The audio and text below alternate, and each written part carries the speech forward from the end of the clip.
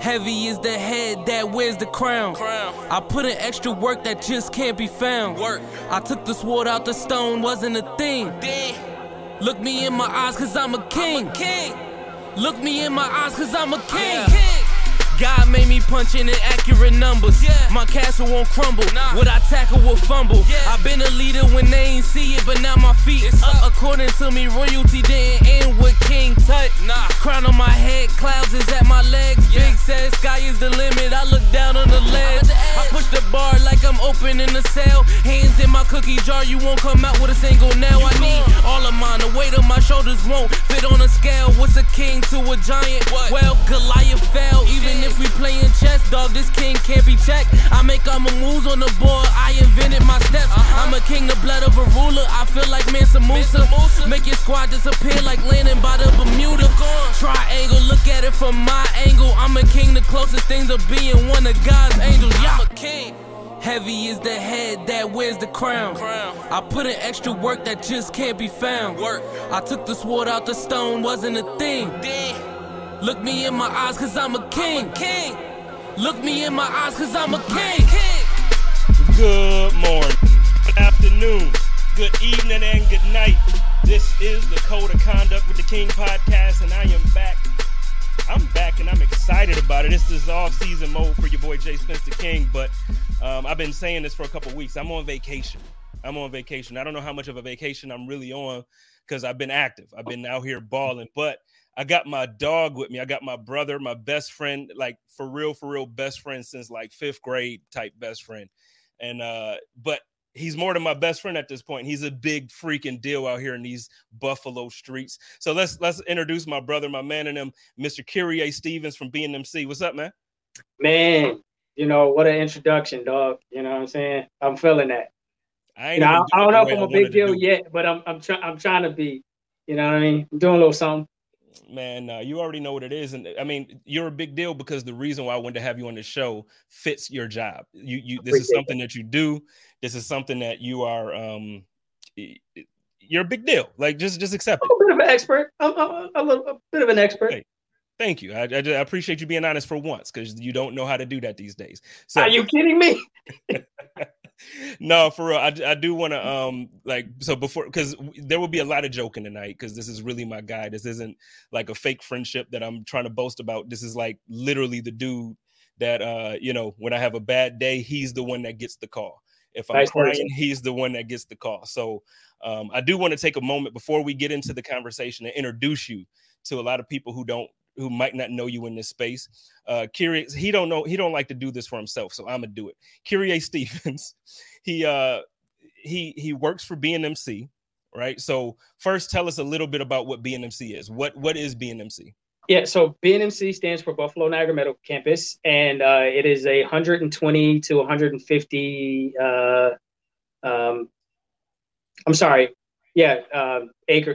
Acres of real estate in the heart of Buffalo. Is where the Roswell, Kaleida, UB, Buffalo Medical Group, all of the hospitals reside. Hopman Woodward, the research clinical stuff. But I work on the nonprofit side. I work for BNMC Inc., which handles all of the infrastructure, the parking, the entrepreneurship, the community engagement, the health and wellness stuff. So we don't do any of the clinical research or any of the hospital stuff, but we manage all of the safety stuff, all of the stuff that goes on in campus. The campus and the surrounding neighborhoods, we're just trying to make sure that everyone has access to the resources and all of the opportunity that goes on in this space. I work in the Innovation Center, so I'm always looking to help create or push the next new thing in whatever area that is. Again, whether that's entrepreneurship or parking or safety or infrastructure buildings, and we're part of a global innovation institute. So though we're on the campus, we kind of handle more than just the campus. There's the district or the campus. Well, the campus, the district, which is the areas around the campus, and then there's globally, again, because we're one of the leaders, a part of this global innovation district. So, yeah, that's what BNMC is.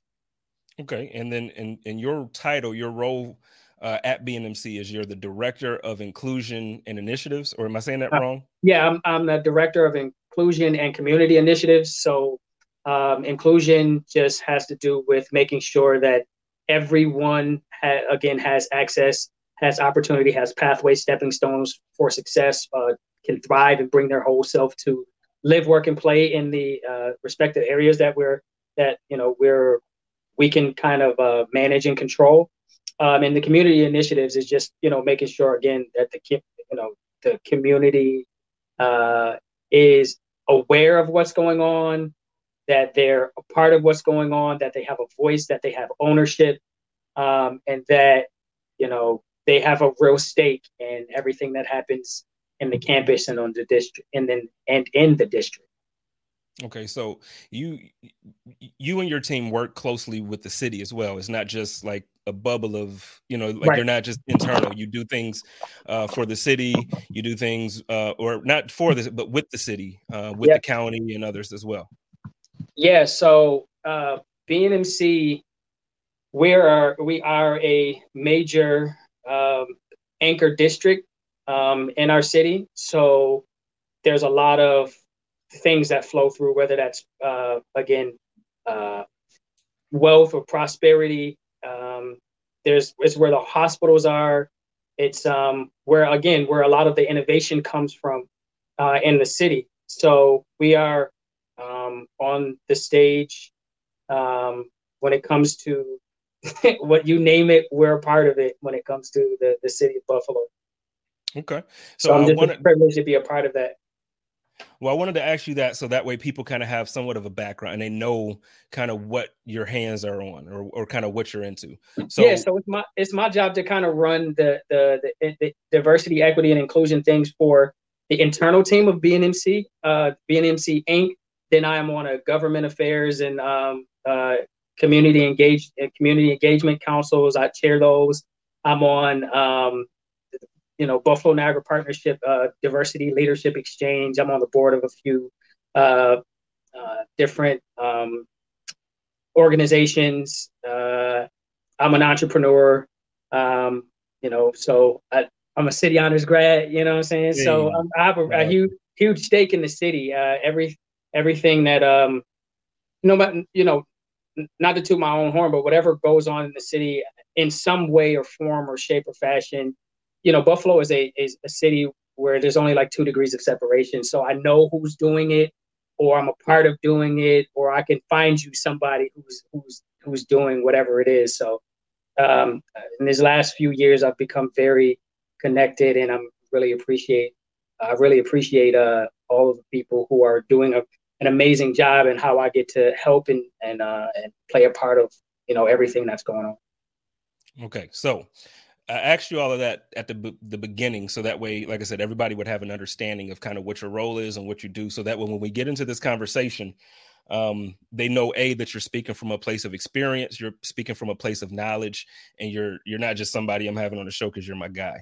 So to start off, I want to preface the show by talking about obviously there's a class action lawsuit against the NFL right now by Brian Flores.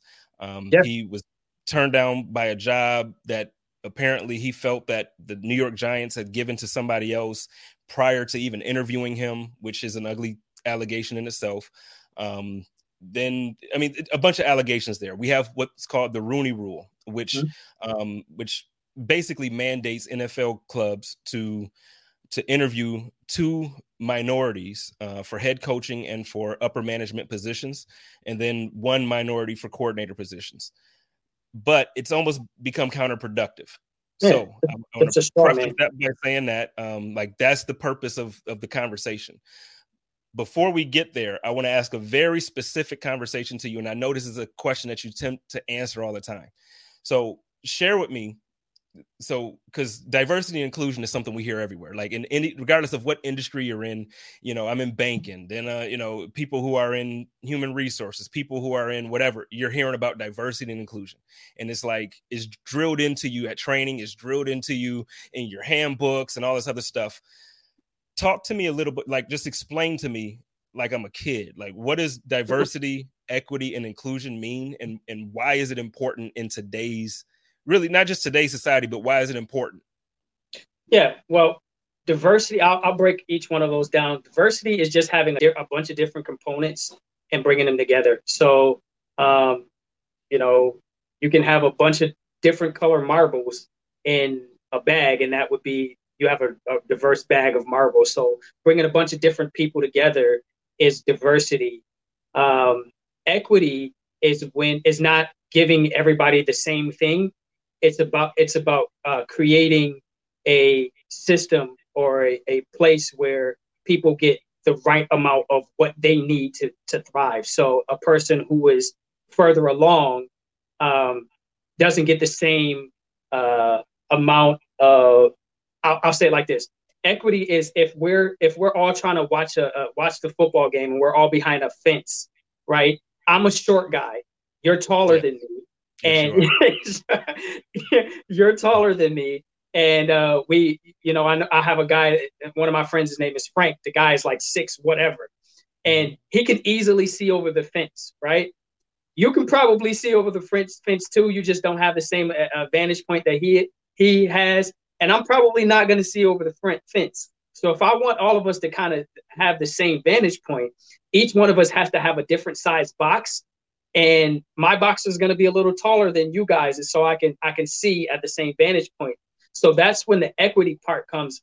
A lot of people think that equity is just giving everybody the same box. Well, if we got the same box, we're still at the same disadvantage. I'm still at a disadvantage.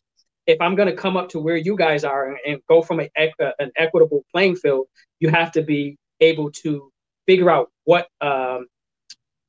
system or what things that a person needs to be in the same playing field. So that's the equity part. And the inclusion, I kind of I hear it like this is diversity and equities. You guys get invited. You get invited to a dance, and the equity part is. It's a bunch of different ways that people get the invitation. Maybe you have you're blind and you can't really read the invitation. So there's an audio part to it. So you can still get the invitation.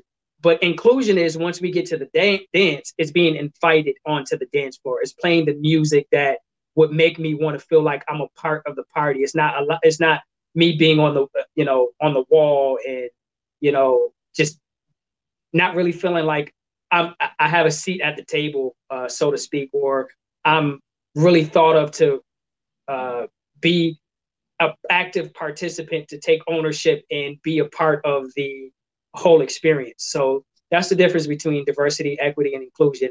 If you understand what I'm saying, I hope I did a good job at that.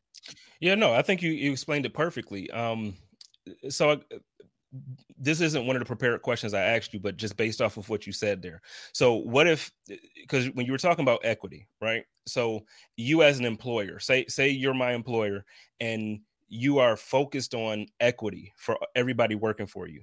The thing is, what would you say to somebody like me who would feel like you're doing less for me and more for, like you mentioned the guy with the boxes. So somebody might need a box that's like, for instance, you need a box that's like 6 feet tall. And I only need one that's 1 foot tall because you're like really, super short. So, but if you're getting a 6 foot box and I'm only getting a 1 foot box, what would you say as an employer that for it to not make sense, but in a way for even me to still feel like it's fair?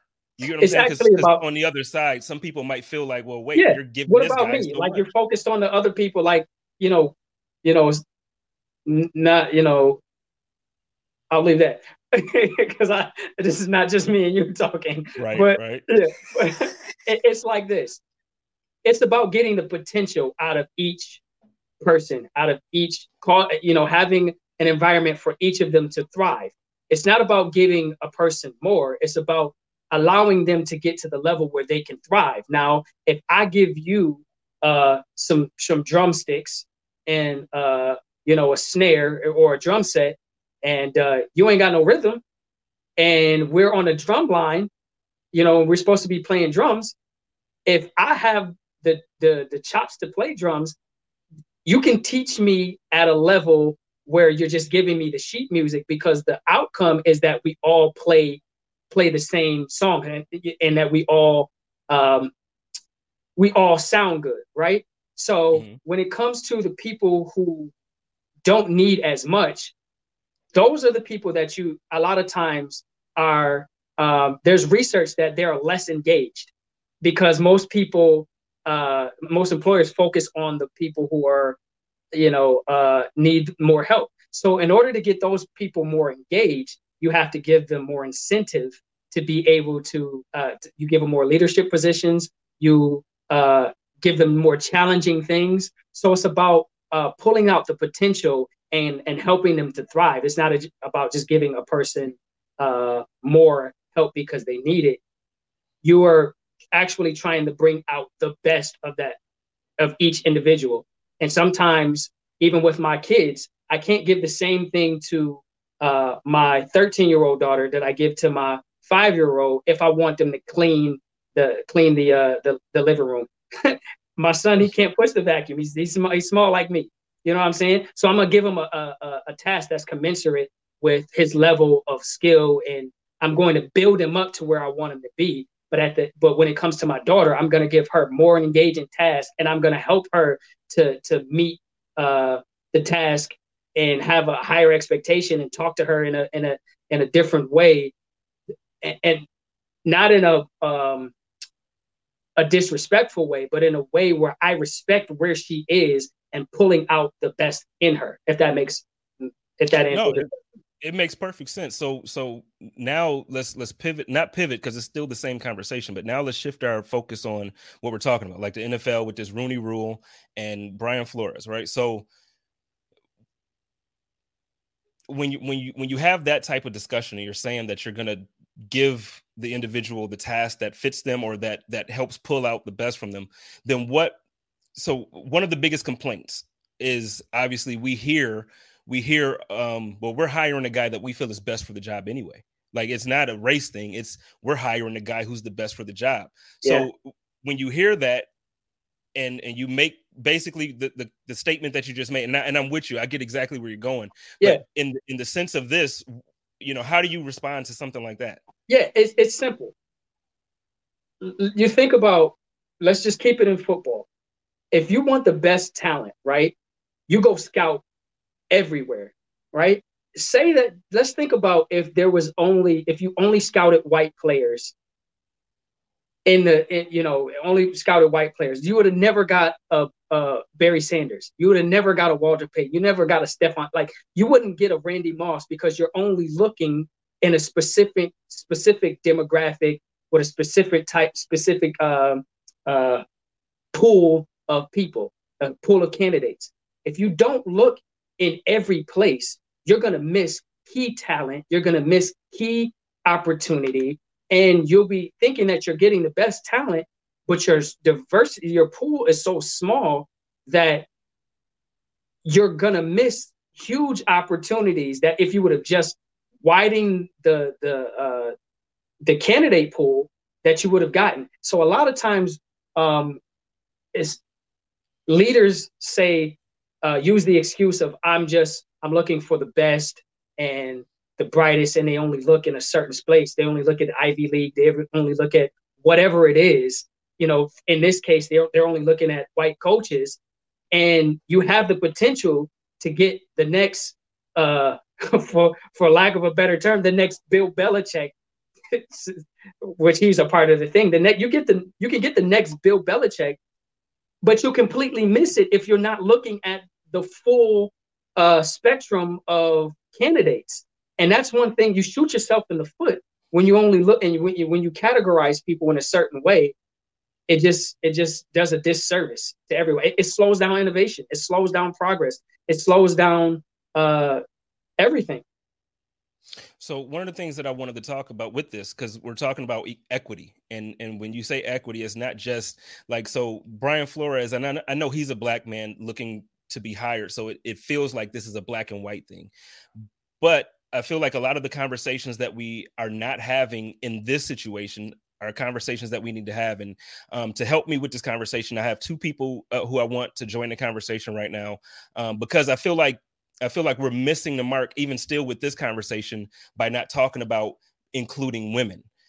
So I have, I'm gonna introduce both of them one by one, but first joining me is I call her Miss Boss Lady all the time because she truly is somebody for SB Nation. She is one of the associate directors to SB Nation. So Miss Kelly is joining me tonight. How's it going? Everything is going well. Thank you so much for having me tonight.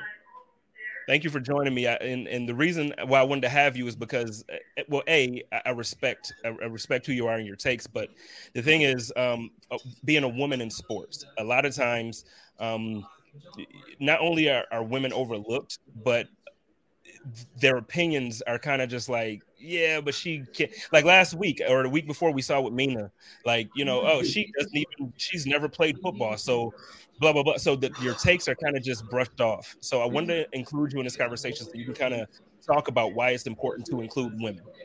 Yeah, absolutely. I'm very glad to be here to talk about that. It is really challenging in a male-dominated field like sports media. And, women of color have an even more difficult time than I do.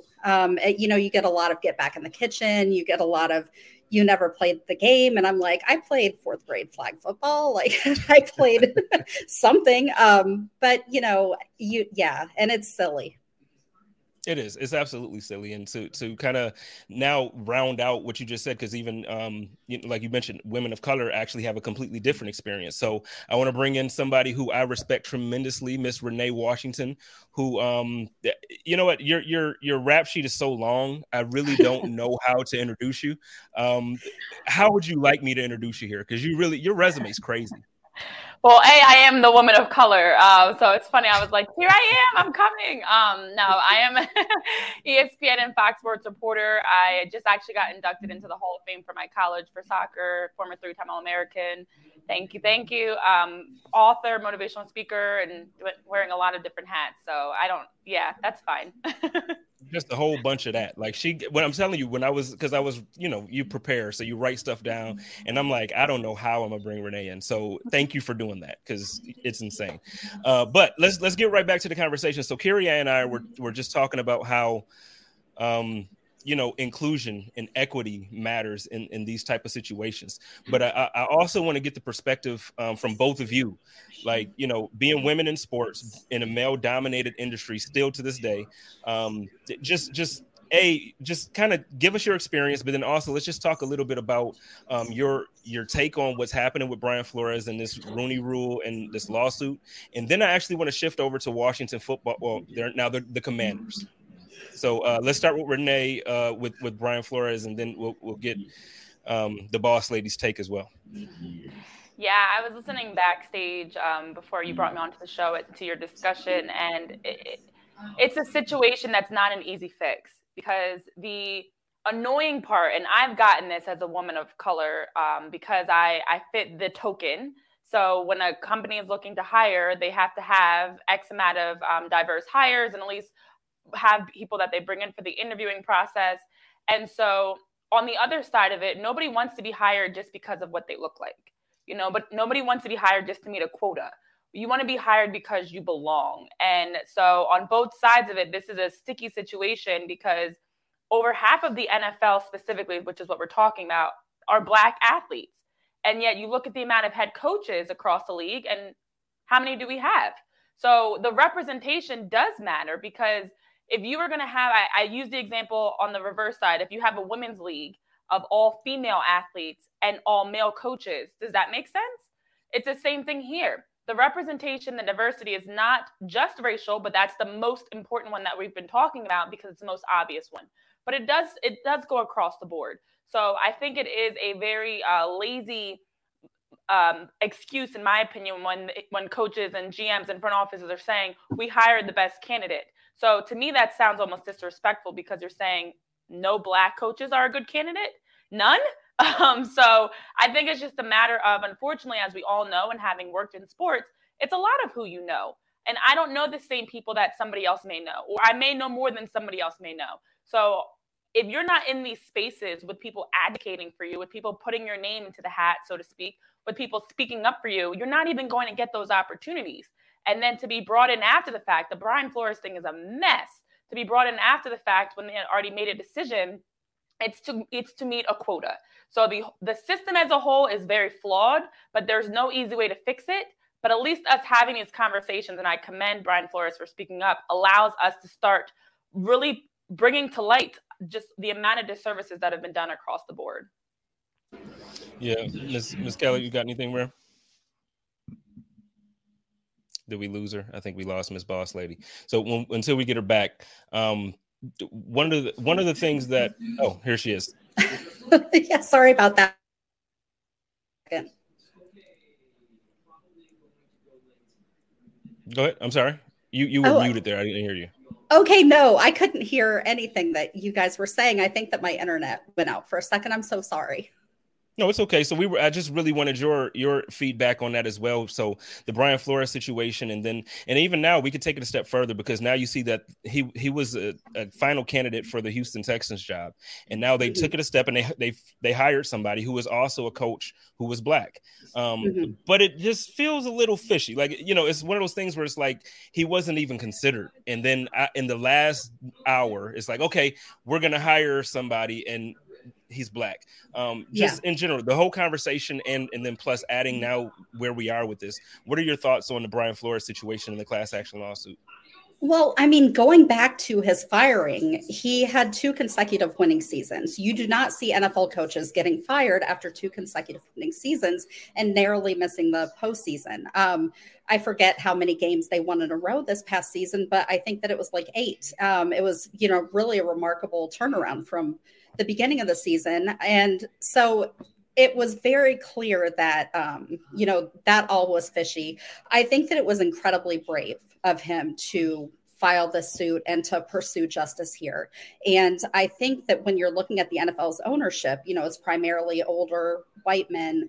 I don't really see another path toward change. The Rooney Rule was well-intentioned, but teams treat it like a box to check instead of a way to actually create equity in the coaching ranks and in front offices. And so, something has to change. I think that Flores was really brave to, kind of put himself and his career on the line for this. But he said, that it was bigger than coaching. It was bigger than football for him. And it is. He's not just doing this for himself. He's doing this for everybody who's going to come behind him. So I really respect him for doing that. And I hope that it does force some change. The thing that's really frustrating, first as a Black man, but then also just as somebody who watches, is not, again, like I said, I didn't want this to just be a conversation about men and about Black men. The thing is, there are women in sports, there are coaches, there are people who have positions now with the team where they're very valuable members of the coaching staff, very valuable members of whatever the organizational structure is. They're super important. What do you think is the key, or obviously we're talking about this, but what is the key for even women to be more involved and to get a lot of these opportunities that even Black men right now seem to be fighting for? I think that we are seeing really incredible progress. There are women refereeing in the National Football League, women, like you said, at all levels of organizations, even a female owner, too, actually, I think. Anyway, so I think that representation does matter. And I think that as more and more women are able to, work their way into these positions and, impress people with the quality of their work, I think that more opportunities will open up. But it's like everything else, it's going to be a slow process. Yeah. Renee, what you got with that? Yeah, no, I agree. And it's in all aspects of sports that we need more diversity. And I know we talk a lot about Black and white, and agreed on the gender side that there needs to be more. I know a number of coaches on the professional level in the NFL, Coach Jennifer Lewis with the Washington Commanders, excuse me. I know Coach Lowe, who works down in Tampa Bay. I know coaches in the NBA, in the college scene that are really pushing the needle. But unfortunately, there still is a double standard. And it's the same issue that we saw with Brian Flores and the fact that he was let go when there are a number of coaches that have been able to hold on to their jobs for much longer, doing much worse. So there is absolutely a double standard, and that's the first issue. But the question is, how does that change? When you look at the decision makers and they all look the same, and they're all older white men, how do these decisions change? And I even look at it from the stance as a reporter, having worked in professional sports in a variety of different leagues. You see a lot of different types of double standards, whether it's the way that people even talk to you, the way that they assume things about you and assume what you know and what you don't know. So it's not, unfortunately, just a coaching issue. It's across the board. Women in the front office, women, diversity in any sort of power position is what needs to change. And so we need to stop with the mantra of being so quick to judge somebody that is a minority, whether that's racial, gender, social demographic, anything else, and just look at the bigger picture. What they're doing on paper, what they're doing as a person in their career is what we need to be focusing on, not what they look like or what box they check. So unfortunately, this is a much larger conversation that is going to take many more years to actually happen and for things to come into fruition. But I like that we're seeing more and more, especially women with coaching and officiating and getting into these power positions, really taking that leadership to be the trailblazer to make it happen. Yeah, and as far as women in ownership, shout out to Kim Pegula. As a Bills fan, like, she makes me proud. So I do want to shout her out on that. But it looks like, Kyrie, you had something to say a couple times. Did you want to throw something out there? Yeah, I mean, great points. That amazing, and it's the truth. One of the things that I'm seeing all the time is working in diversity and inclusion. There are some key ways to help push that conversation forward, move the needle a little further, faster. And it all comes down to the system and the way that we're doing things. Now, there's been a business case for diversity since the 60s, but it doesn't really matter if there's not a moral case that is measured up with that. So it has to be both the business and the moral case. And there has to be real transparency in how the system works. You have to look at the system and see, how it started, who started it, who is being benefited, who's benefited from it, and what are the outcomes. And when you look at the structure of how, the Rooney Rule and all of that stuff, it's a straw man. It's just to say that we put this thing here just to say that we did something. If there is no real representation and transparency on how people are being picked for these coaching positions or whatever it is, if there's no standardized way of looking at the attributes or whatever it is to get that job, if there's no real representation on the people who are going to be coached by those people, so it has to be a multi-layered approach of changing the system of how that's being done. And it really comes down to giving real power and real ownership to people who haven't been in power and have ownership. And that is a really hard thing to do when people think it's a zero-sum game. Because a lot of times you think it's a zero-sum game. If I give up this, then I lose and you're taking something from me. But what actually happens is when you give up being the expert at everything and you allow somebody to teach you, you learn, and everybody, benefits.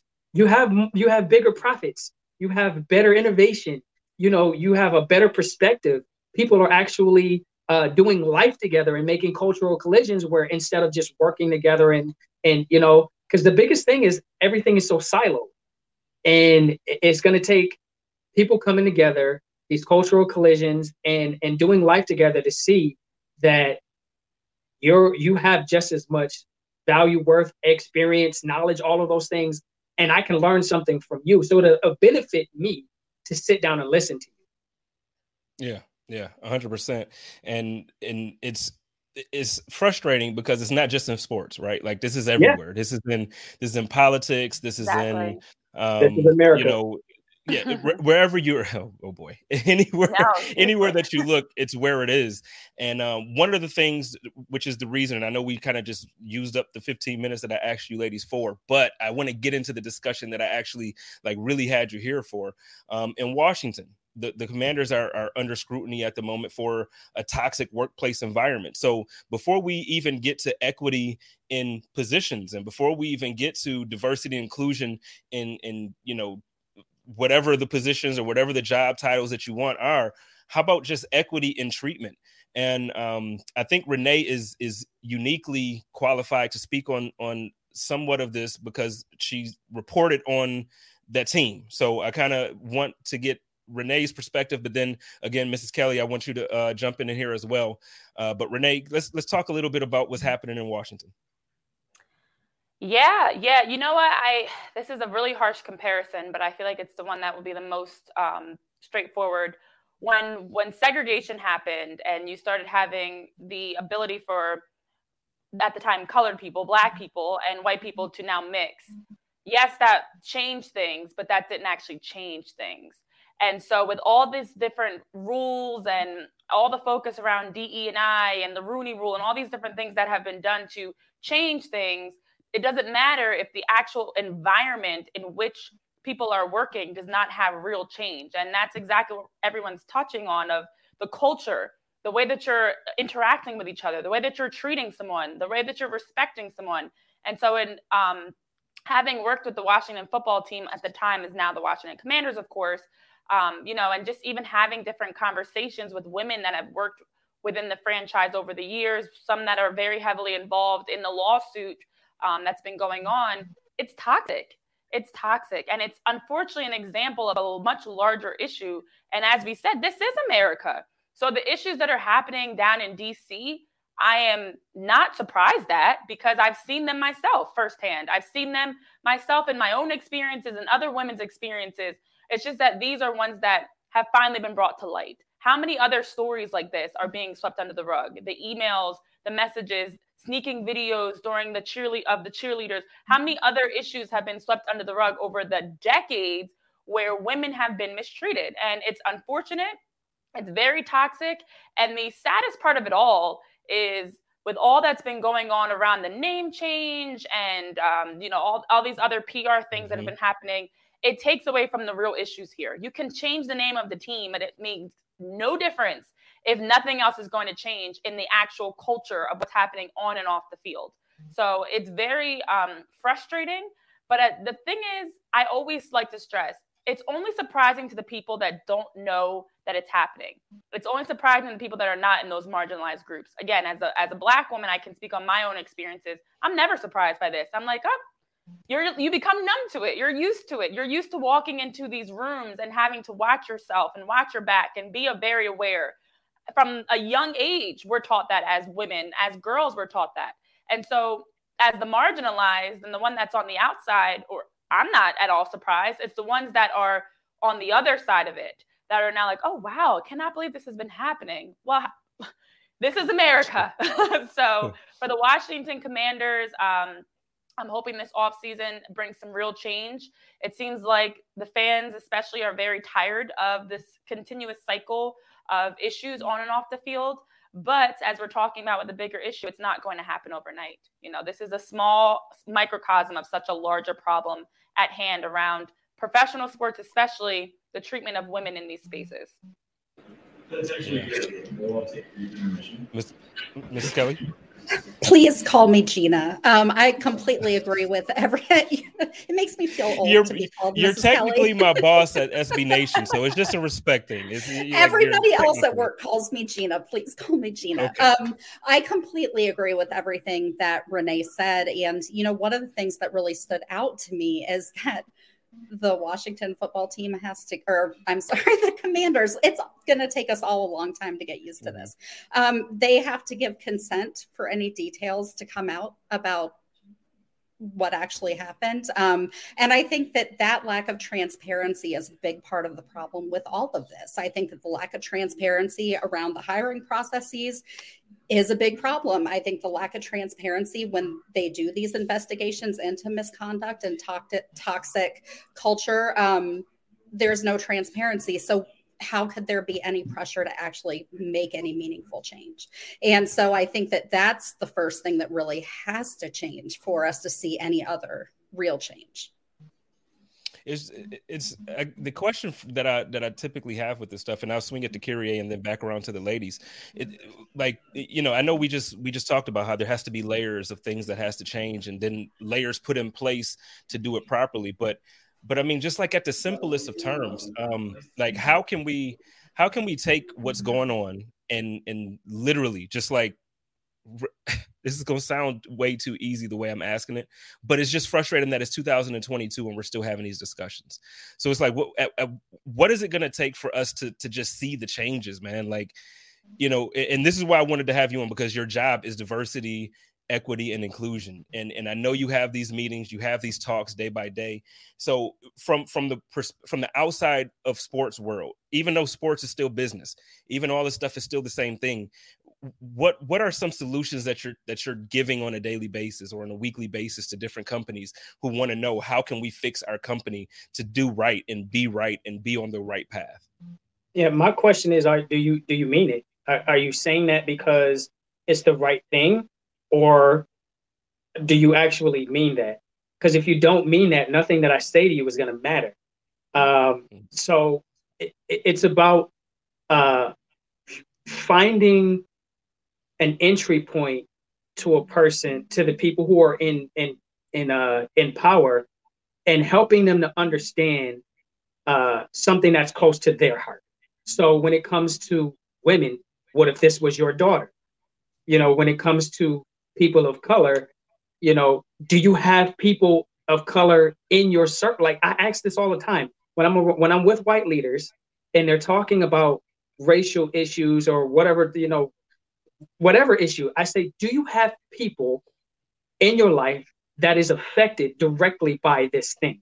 Because if you don't have people that you're doing life with that are affected by the things that are, pervasive, you know, the things that are terrible, then it's not going to, there'll just be a character. It'll just be a character, and it'll be something to throw money at.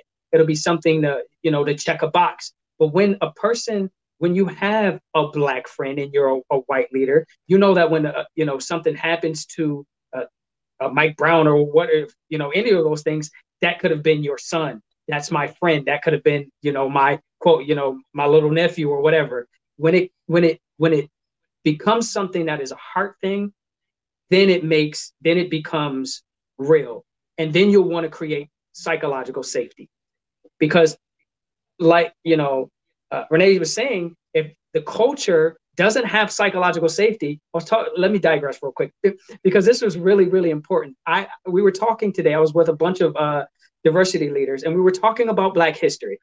And they said, well, people are doing a lot of these Black history things, but the psychological safety of their employees isn't being changed. So you put up this thing about Harriet Tubman or about, you know, Martin Luther King, and then you're doing microaggressions to your Black employees. It has to be something where you're looking at the psychological safety and not just these symbolic gestures. It has to be, and of course, symbolic gestures are okay because you got to start somewhere. It's like the awkward first date. You got to get in there at some place, but it has to be a continued conversation where you're getting to know these people, who, you know, whoever these people are, whether this is these women or it's these people of color or it's LGBTQ, because there's a lot of times they are the other people until you make them your people.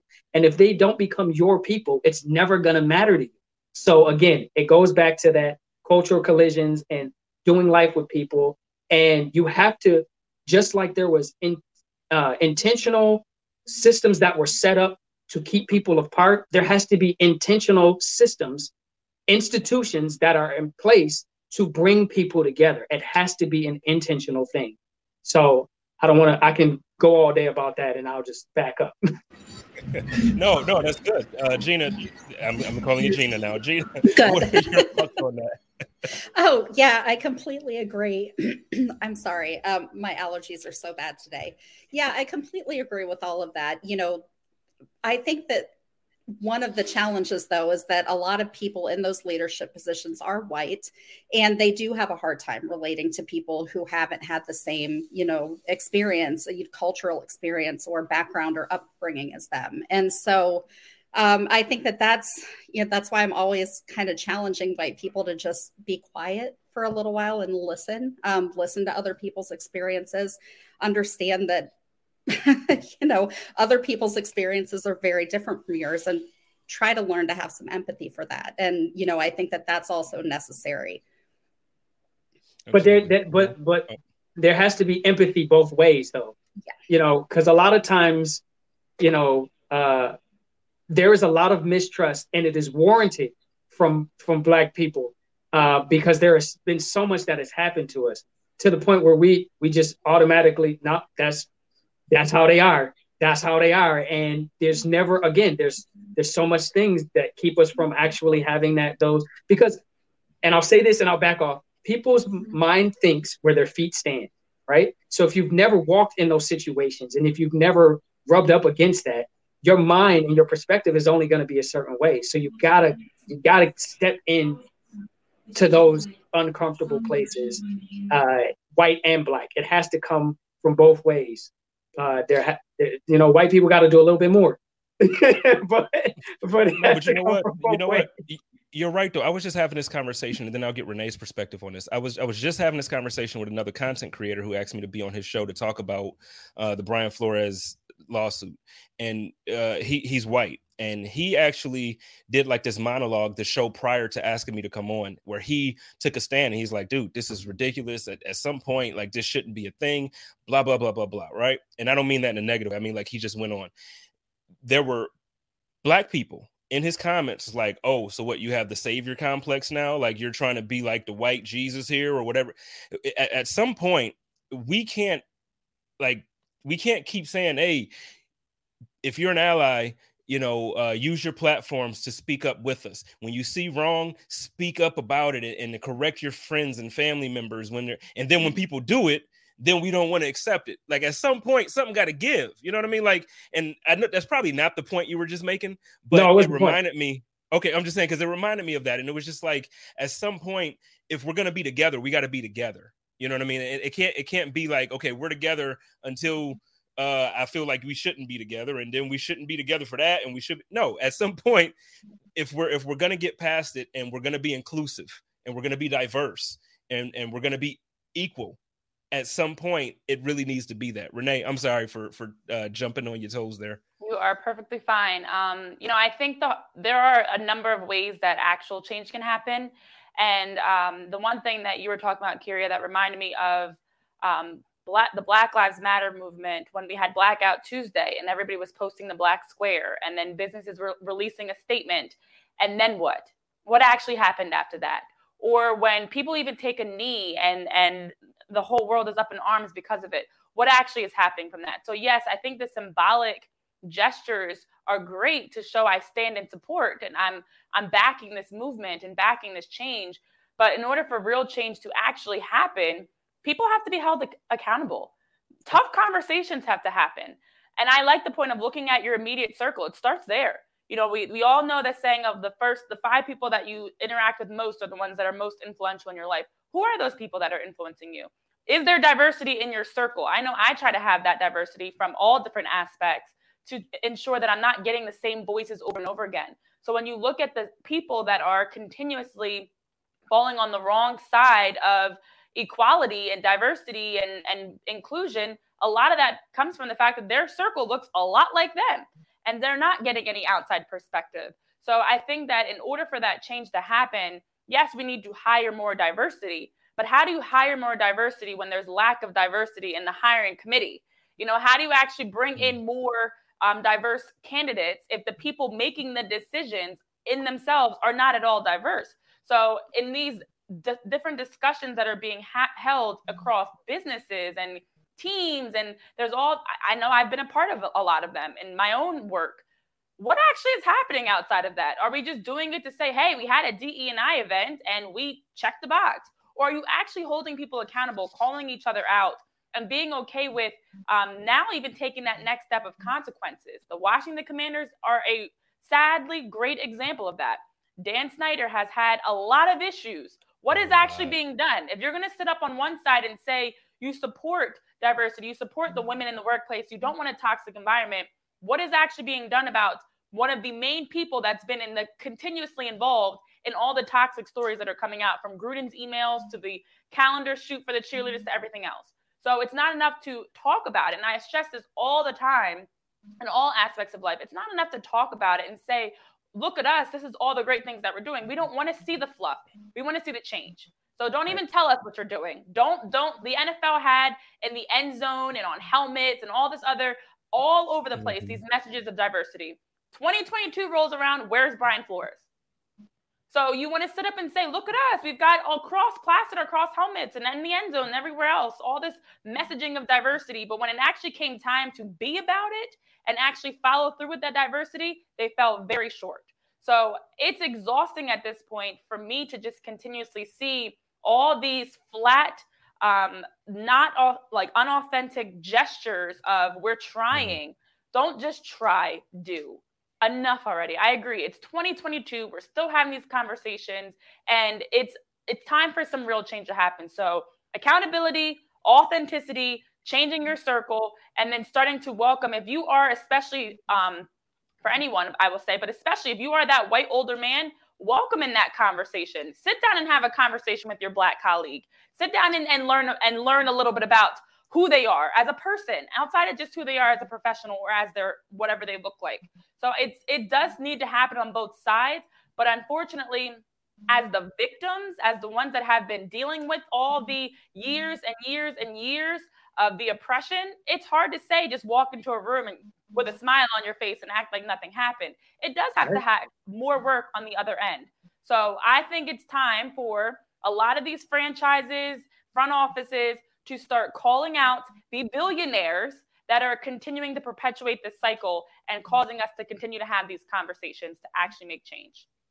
Yeah, but Renee, I've talked to a lot of white leaders, and a lot of them are very afraid of cancel culture, of having these real candid conversations because they don't want to be labeled an ism or an ist or these things if they say the wrong thing in a conversation. And that's why it goes back again to, like you were saying, creating that relationship that is not just about the workplace. It's not just about what you're doing on and off, on the field.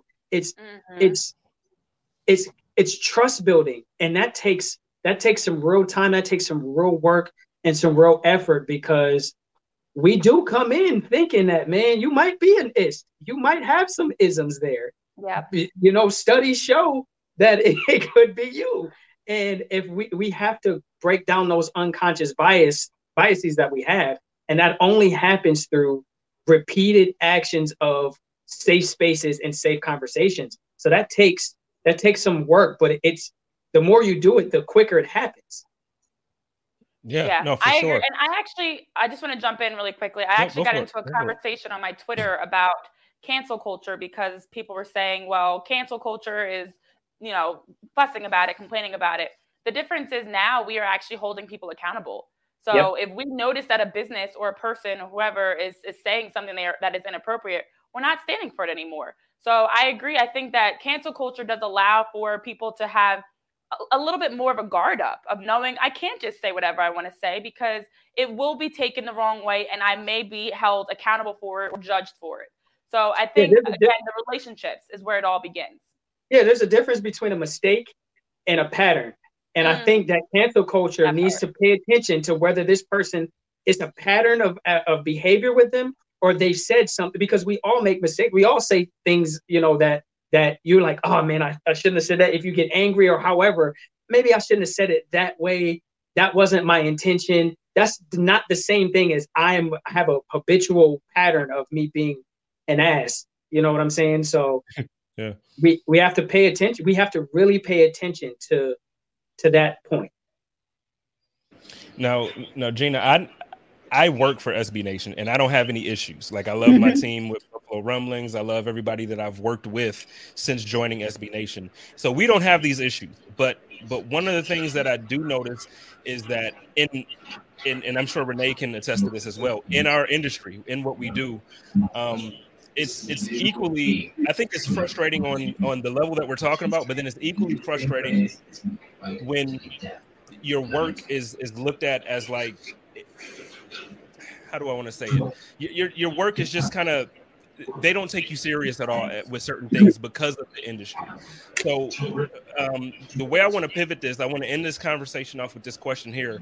And it's actually a little bit, it started off weird, but it's about Jay-Z, right? So Jay-Z entered into Throw up the dime. Everybody who knows me knows I'm a Jay-Z fan, huge Jay-Z fan. Like, you'll see me tweet Jay-Z lyrics all day. I tweet music, but he got this job with the NFL last year, or maybe 2 years ago now.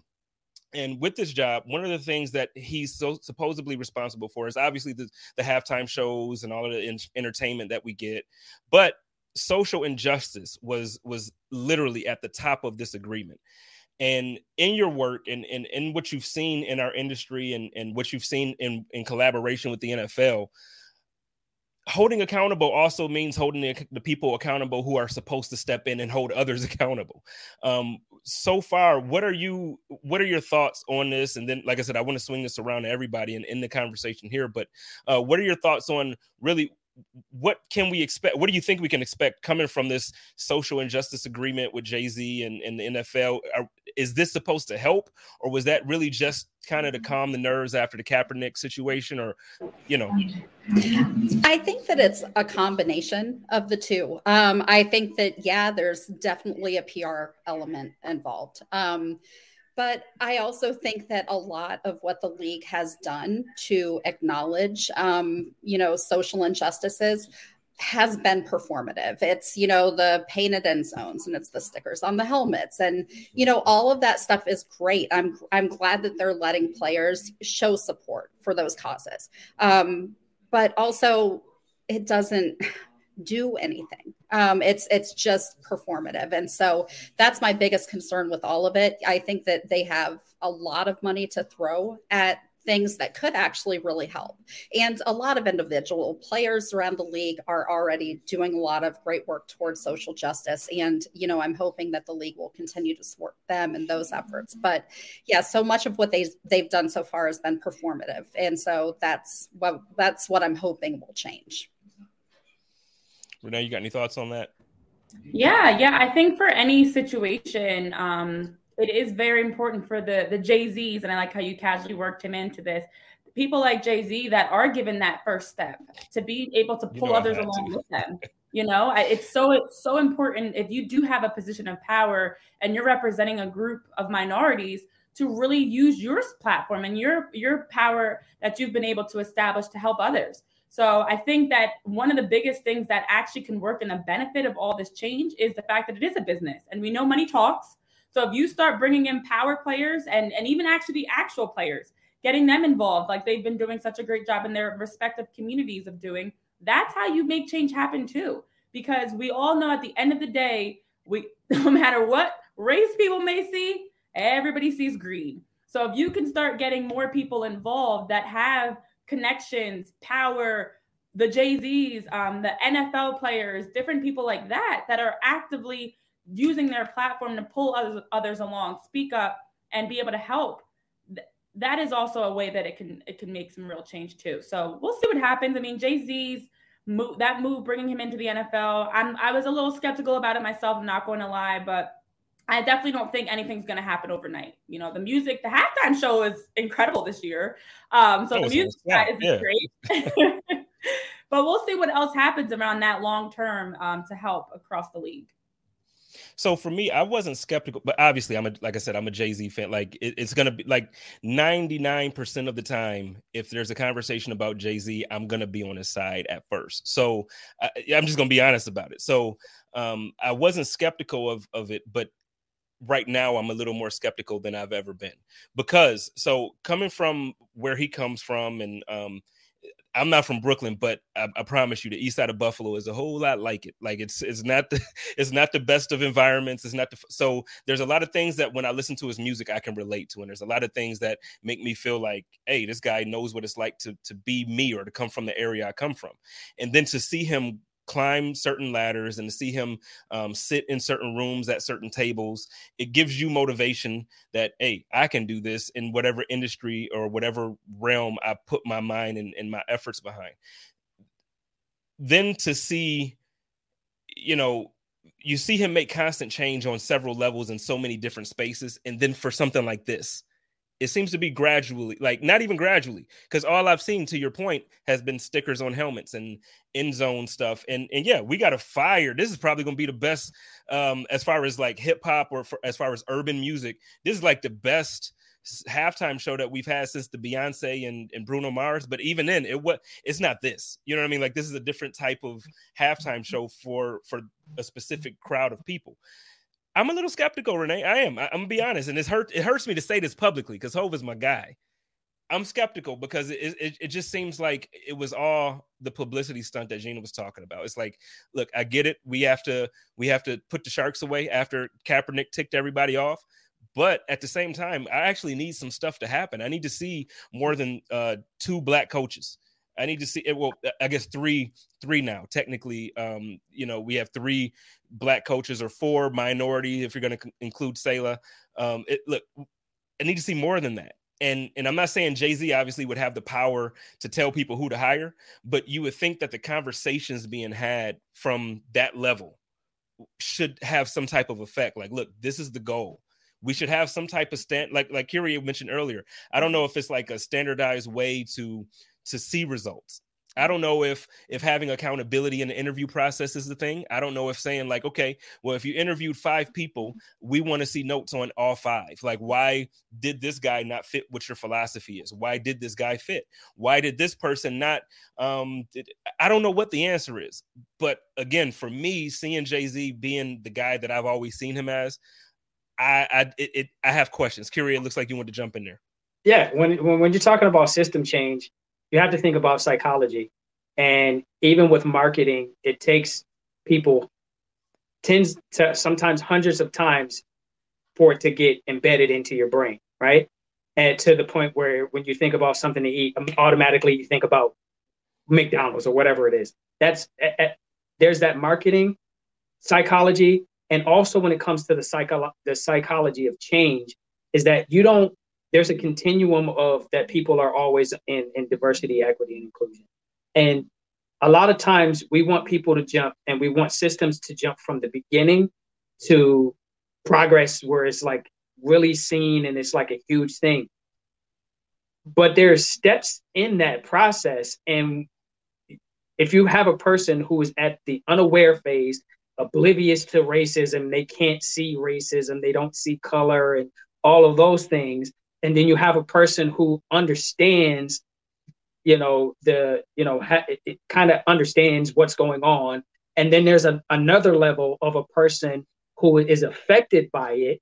And then there's another person who becomes an activist. And the person who is oblivious doesn't jump to activist and jump to change automatically. You have to take people through steps of awareness and steps of action. And for a system like the NFL, there has to be those accountability things. There has to be that structure, but you also have to work on the psychology of getting people to move the needle of awareness, experience, and all of those things. So I know it's frustrating, and you sound like a lot of diversity, equity, and inclusion leaders that I'm talking to every day. They're like, damn it, they just don't get it. Why can't they just, put the time, talent, and treasure towards this and make it happen? But it doesn't always translate to the people who are on the ground level or the people who are up at the top. Usually the people in the middle really get it. The people who are being affected or the people who understand this, they really, really get it. And they have to be a bridge to those other side. They have to be a bridge. So Jay-Z is going to have to be a bridge. There's going to have to be some real accountability. There's going to have to be some, like, you see how all of these things that I'm naming, there's going to have to be some real people doing life together. There's going to have to be all of these things have to happen simultaneously. And some people are going to get in and shoot up like rockets. And then some people are going to have to baby step. But patience is walking at the pace of another. And if you're going to be able to get people to the finish line, sometimes you got to be patient. You know what I mean? So yeah, I'm all for change, and I'm doing this daily. Trust me, I'm not giving excuses because it frustrates the SHI boo-boo out of me. But I have to, these are one of the things as when you're doing this work, in order to not get burned out and to not feel like you should just throw in the towel because nothing is working, you have to take the small wins, celebrate those. And how do you eat an elephant? One bite at a time. One bite at a time. So create those things. I mean, for starters, why are we eating elephants? Like, that's a problem. That is absolutely See, See, it's Black History. I'm trying to give an African proverb. See? You knew I was going. I couldn't. How do you build healthy habits? I thought I was like with you, and then you said the elephant. I was like, oh. You know what I'm talking. See, y'all gotta be checked. This is what I'm saying. I couldn't let that pass. I almost got canceled for talking about eating an elephant.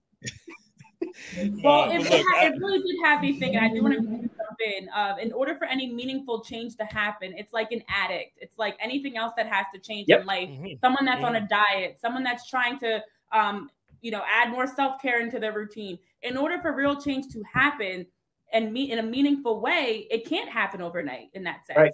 But it's not authentic. If it's so easy to change, it's so easy to also change back.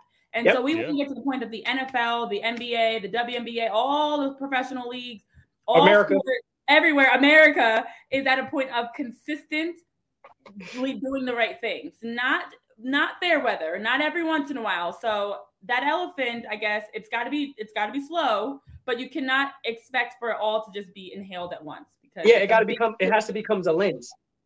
Yeah. It's got to become a lens. It's got to be the way you see the world. Your lens has to be corrected. Like you have a perspective. You've been seeing the world in a certain way, and you got to get a different lens. And sometimes it takes you like a minute to adjust. Like, whoa. That's why sometimes where people who aren't marginalized are so surprised by what's going on is because, oh my God, how could this have happened? David, it's been happening forever. Like your lens, you just weren't focused. You didn't have the right lens to see this. So it's changing the perspective of a whole country, and that's very, very difficult. Hundreds of years of the wrong perspective. Yep. We talk about it not happening overnight. It's 2022. How many years of things being done incorrectly across institutions, businesses, leagues, all around the world? So yes, it's not going to take an overnight fix for centuries and centuries of problems. I feel like this is a conversation that we could probably have once a week and never run out of topics to talk about. So I want to thank everybody for joining me tonight. We're going to cut it off here. We went a little bit over time. Gina, if you want to let everybody know where they can find your content or what you got going on over at Falcoholics or just SB Nation as a whole. Perfect. Yeah. You can find me on Twitter at Gina Thomas. And look for all of our Super Bowl content this week on SB Nation. We've got some great stuff coming from both Cincy Jungle for the Bengals and Turf Show Times for the Rams, and obviously Buffalo Rumblings, one of my favorite sites in our network. And yeah, thank you so much for having me. And I really enjoyed chatting with all of you. We got to have you on again where we can have just, you know what? I don't know what I slacked this year. We played the Falcons and we beat you. And I didn't even get you on the show to talk mess. I think that I was moving at the time. So yeah, that was probably why.